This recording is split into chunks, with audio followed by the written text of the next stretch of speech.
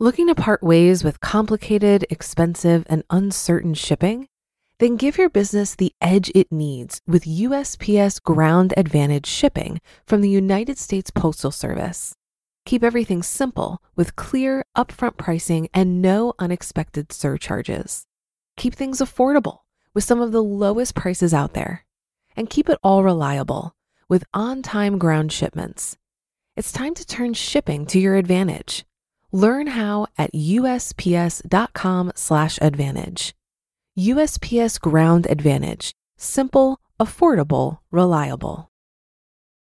When you need mealtime inspiration, it's worth shopping Kroger, where you'll find over 30,000 mouth-watering choices that excite your inner foodie. And no matter what tasty choice you make, you'll enjoy our everyday low prices, plus extra ways to save, like digital coupons worth over $600 each week. You can also save up to $1 off per gallon at the pump with fuel points. More savings and more inspiring flavors make shopping Kroger worth it every time. Kroger, fresh for everyone. Fuel restrictions apply. This is Optimal Finance Daily, episode 2013. Investing for your kids' college education, the Rule of 5, by Wanderer of millennial-revolution.com. And I'm your host and personal finance enthusiast, Diana Merriam. Now let's get right to today's post and start optimizing your life. Investing for your kids' college education, the Rule of 5, by Wanderer of millennial-revolution.com.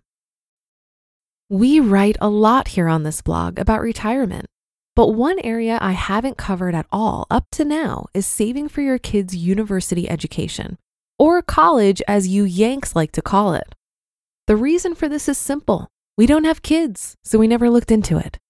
But lately, we've decided to set up a university savings account for my nephew. And because this forced me to learn how all this stuff works, I figured now would be a good time as any to start writing about it. How it works. So first things first, how does all this work? In Canada, we have what's called a Registered Education Savings Plan, or RESP. In America, this is called a 529. As usual, the name for the American account provides absolutely no hint as to what it's supposed to be used for. Way to go, guys.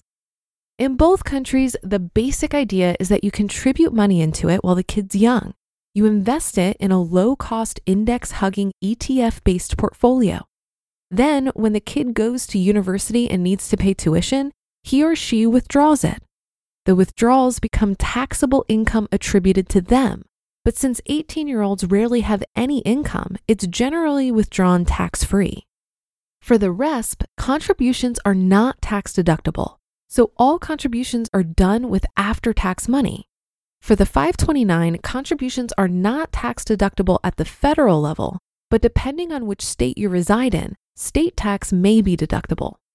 Also in Canada, RESP contributions are matched by the federal government at 20% through a program called the Canada Education Savings Grant, or CESG. CESG payments are capped at $500 per year, so it generally doesn't make sense to contribute more than $2,500 a year since you wouldn't get any more matching. This matching doesn't exist for Americans. So knowing this, is a RESP or 529 plan worth doing? That's a much longer debate for another article, as the American one is far less attractive, since if you live in a state with no state tax deduction, the thing is basically a glorified Roth IRA with more restrictions on what you can and can't spend it on. But for the Canadian RESP, the answer is generally yes. By putting money into the RESP, you're getting an automatic 20% ROI right off the bat. What other investment can you make a guaranteed 20% return on? The Rule of 5. Okay, so now that we've covered the basic of RESPs and 529s, let's discuss what we should do with the money once it's in the account. Generally, when people ask me which portfolio they should build in their 401k or a Roth IRA, I tell them to treat all of their investment accounts, including 401k, RRSPs, Roth IRAs, TFSAs, as one giant portfolio. Design your portfolio according to your individual risk tolerance and investment timeline, Then figure out which ETF should go into which accounts for maximum tax efficiency. The RESP or 529 is different. These funds are earmarked for a very specific purpose, and more importantly, we know exactly when the first withdrawal will be needed. This means that this account actually has a different risk tolerance than your normal risk tolerance, and as a result, should be managed as its own separate portfolio. Remember that the most important factor in determining a portfolio's equity or fixed income allocation is your investment timeline. If you don't need the money for a while, say 15 plus years, you should generally have a higher equity allocation. If you're closer to retirement and will need to start withdrawing soon, you should have a higher fixed income allocation to smooth out the volatility. And RESP or 529 accounts actually have a really well-defined withdrawal schedule. You don't need to make any withdrawals and are generally not allowed to without paying some kind of penalty until the kid turns 18, the normal age for graduating high school. Then you need to withdraw the money rapidly as cash over the next 4 to 5 years, assuming this money is used to pay for an undergrad degree. This knowledge means that we can create a really simple formula to determine your RESP or 529 portfolio's asset allocation. I call it the rule of 5. Here's how it works. Take the kid's age, multiply that number by 5. That's how much fixed income your portfolio should have. What this will do is cause this portfolio to be 100% equity at the beginning. Yes, this sucker is going to be volatile, but remember that S&P 500 has never lost money in investment periods over 15 years, with a median return of 11%. So if you know for certain that your investment time frame is more than 15 years, you want to cowboy it up. Then as the kid gets older, 5% gets rebalanced every year from the equity side to the fixed income side. This will gradually make the portfolio more and more conservative over time as the withdrawal period gets closer. When the kid turns 18, their portfolio will be 10% equity, 90% fixed income, which is extremely conservative as they start their withdrawals. Then when the kid turns 20, halfway through their degree, their portfolio will be 100% fixed income. After that, they just sell off their bond ETFs as they need money, withdraw it, and then melt the portfolio down. Generally, I'm planning on using the same ETFs that I used for our investment workshop. The fixed income portion will be covered using the Bond Index ETF VAB, and the equity portion will generally be split evenly among the Canadian, American, and international stock market indexes using VCN, VUN, and XEF. Every year, as more cash gets deposited into the account, we're planning on using this rule of 5 to calculate our new target portfolio, and we'll simply rebalance it until it's on target again.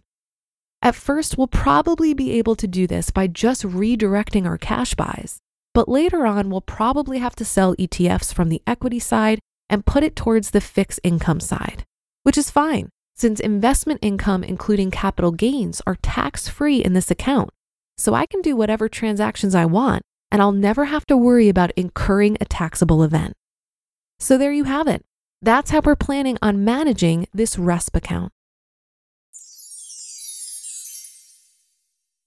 You just listened to the post titled Investing for Your Kids' College Education, The Rule of 5 by Wanderer of millennial-revolution.com. If you've been using Mint to manage your finances, I've got some bad news. Mint is shutting down. But now for the good news. There's a better alternative. Our sponsor, Monarch Money. Mint users are turning to Monarch Money and loving it. Maybe you're saving for a down payment, a wedding, a dream vacation, your kid's college. I've found that Monarch makes it so easy to help you reach your financial goals, whatever they are. I definitely wouldn't be able to allocate my finances or plan as clearly without help from Monarch.